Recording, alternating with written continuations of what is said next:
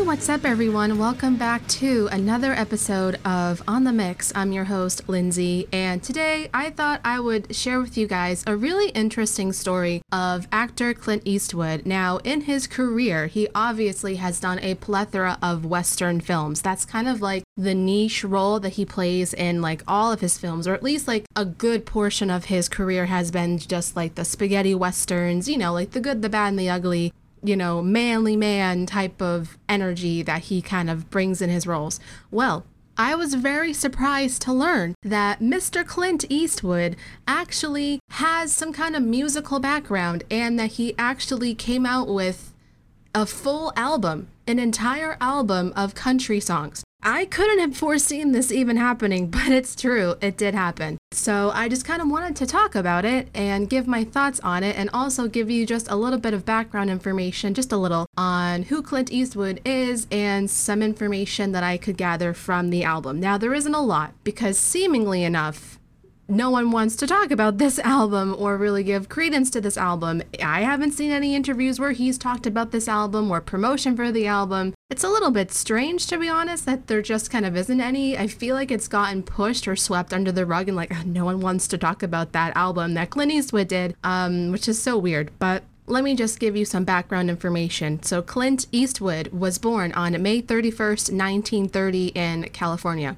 So throughout his life, he held down a number of odd jobs, but at 20 years old, he enlisted in the Army, which is something I had no idea that he did in his life. I did not know that he was a military man, and to be honest, it makes sense with kind of who he is as a person. Like, not only does it translate well through his films that he does, where he takes on these, again, like hard, manly man kind of roles, but also in his real life, he seems to be quite stoic, you know what I'm saying? So, quite interesting.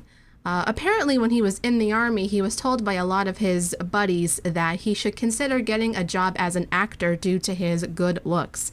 Clint Eastwood got all the ladies. I mean, this is the thing, like, he was married, I believe, only twice in his life, but even throughout those two marriages, he would just go from woman to woman to woman to woman. He's a larger-than-life person.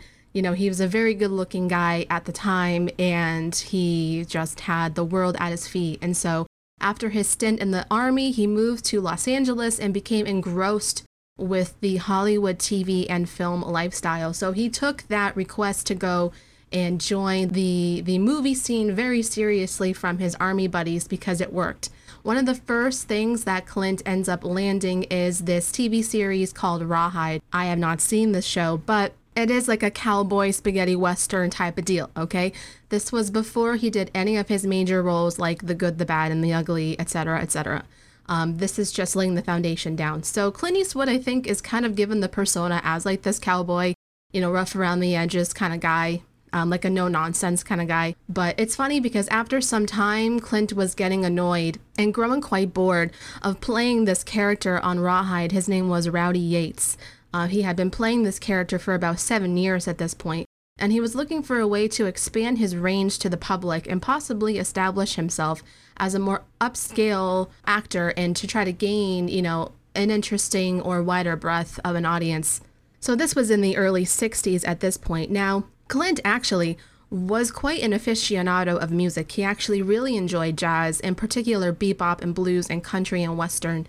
And classical music were his favorites. Obviously, I would expect nothing less from Clint Eastwood. And he dabbled in music early on in his life and had originally intended to pursue a career in music by studying for a music theory degree after graduating from high school. So his life could have gone down this road as a country and Western singer solely, but clearly he fell down the acting route and then he took upon like a side quest, if you will, on music. So that's quite fascinating. But apparently during this time in history in like the 50s and the 60s, if you were a very popular, very famous actor or TV personality and you could hold a note, like you could sing, they would just throw at you like a recording contract, almost kind of like the Disney Channel stars. Like any Disney Channel stars, if they can sing, they just threw contracts at them, i.e. like Miley Cyrus or Selena Gomez, for example. But I'm just saying, like, it's just kind of what it was like back in the day. If you could hold a note,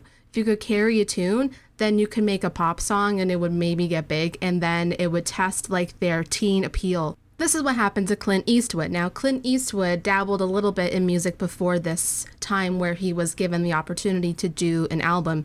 One of these instances, he decided to take a crack at singing professionally, and in 1961 he cut a single. It was called Unknown Girl. However, the record made very little impact, surprisingly enough. I mean, maybe it landed with like the geriatrics, or it landed with like, you know, the really old rough and rowdy country boys in the South, but it didn't do anything to the teens, because that's not what the teens wanted to listen to. Who decided that? Who decided that the teens of the time wanted to listen to Clint Eastwood drawl on and on and on and on about country music? I don't think so.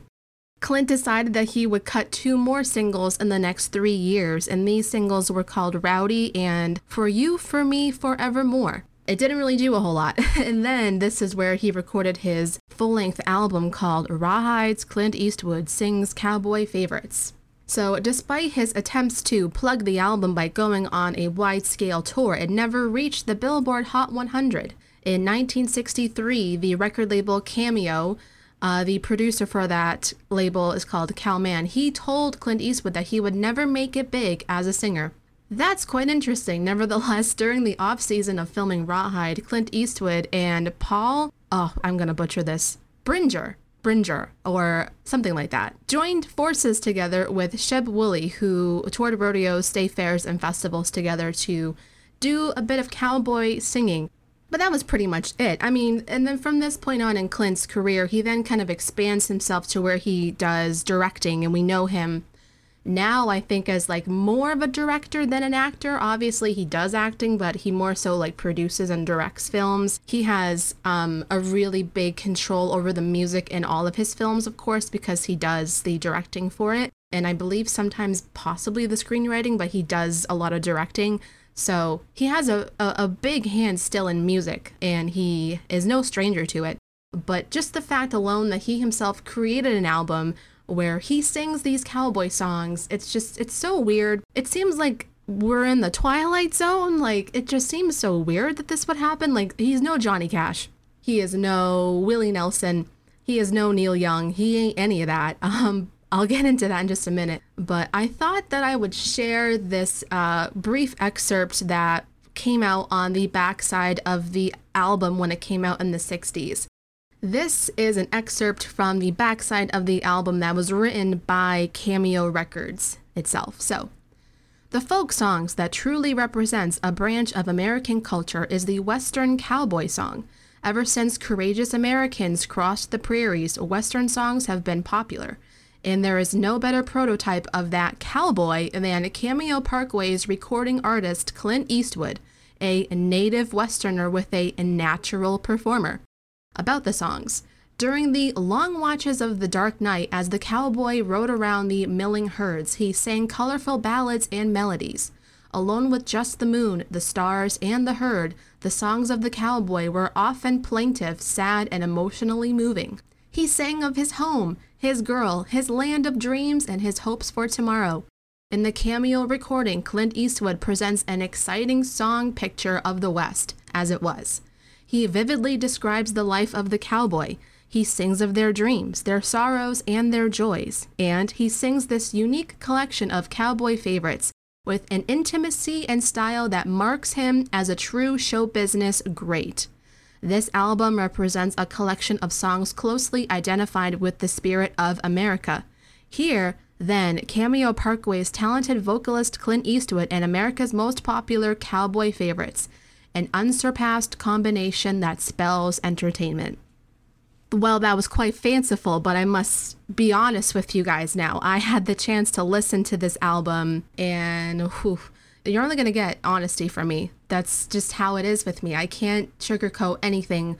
I have to be brutally honest, and it was not good. It was not a good album. It was not good. No. I have to say, the redeeming quality of the album was Clint Eastwood's singing. Like, his voice was pretty nice. How would you describe it? Monotone. It's quite monotone. It's quite bland. Again, he doesn't sing he doesn't sing like Johnny Cash. He doesn't sing like Neil Young. He doesn't sing like Willie Nelson. He doesn't sing like any of those like major country folk that would keep you paying attention to what he's saying. He has a nice, clean voice, but it's really nothing like special. And then like the instrumentation is good, but it's very sing-songy. It's all the same.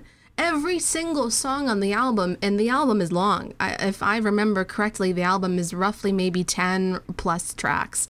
It's very long, and it's all one and the same. There's no differentiation between one or the two. It's very slow pace as well. None of the songs are like fast pace that like keep you going. It's really slow. It's slow country ballads, and that's the thing that I can't deal with. I don't really like country music as a whole, regardless of the fact I can like certain things, like I do like Johnny Cash. But the problem with that is it's not fast paced. There's no like blues element to it. There's no like R&B element to it. It's simply just country, western, cowboy flair that's really drawn out, and it's so slow and it goes nowhere, and it's just not good. It's not a well done, cohesive album that goes anywhere. It just falls flat on so many levels. But Clint Eastwood himself, he has a decent singing voice. I'll give him that. Again, it's not anything spectacular, but it's not bad. It's really not. I would say at the very least, like Google or YouTube Clint Eastwood cowboy favorites and listen to like maybe one song. Okay, so the first track on the album is called Bouquet of Roses, and I thought that one was pretty decent, but that was the only one on the album that I thought was any kind of redeeming aspect about it. Everything else was not great, which is unfortunate. I mean, listen, if you're a massive Clint Eastwood fan and you're kind of like a completionist and you feel like you have to listen to it, then sure, listen to the whole thing. I don't know, you may like it. It might be right up your alley, especially maybe if you're from the Deep South or you like that kind of music, you like that kind of drawn out, extensive, long-winded, like country, like just literally, it's very slow. It moves at a snail's pace. Listen, the instrumentation is nice, okay? Like the slide guitar kind of aspect there, it's really nice. He's got a decent, okay voice to listen to, but it's nothing that'll keep your attention. Unfortunately, this was kind of just a thing of the time. You know, this didn't age well. I don't think it even aged well at the time. Literally, it did nothing on the chart. It didn't do anything. People didn't want this. It's so weird that they thought this would like reach the teeny bopper crowd, which makes no sense to me because the teens didn't want this music. Teens still don't want this kind of music, so I don't know who they were trying to like acquire for their fan base to build up Clint's persona or like his fame. It just makes no sense.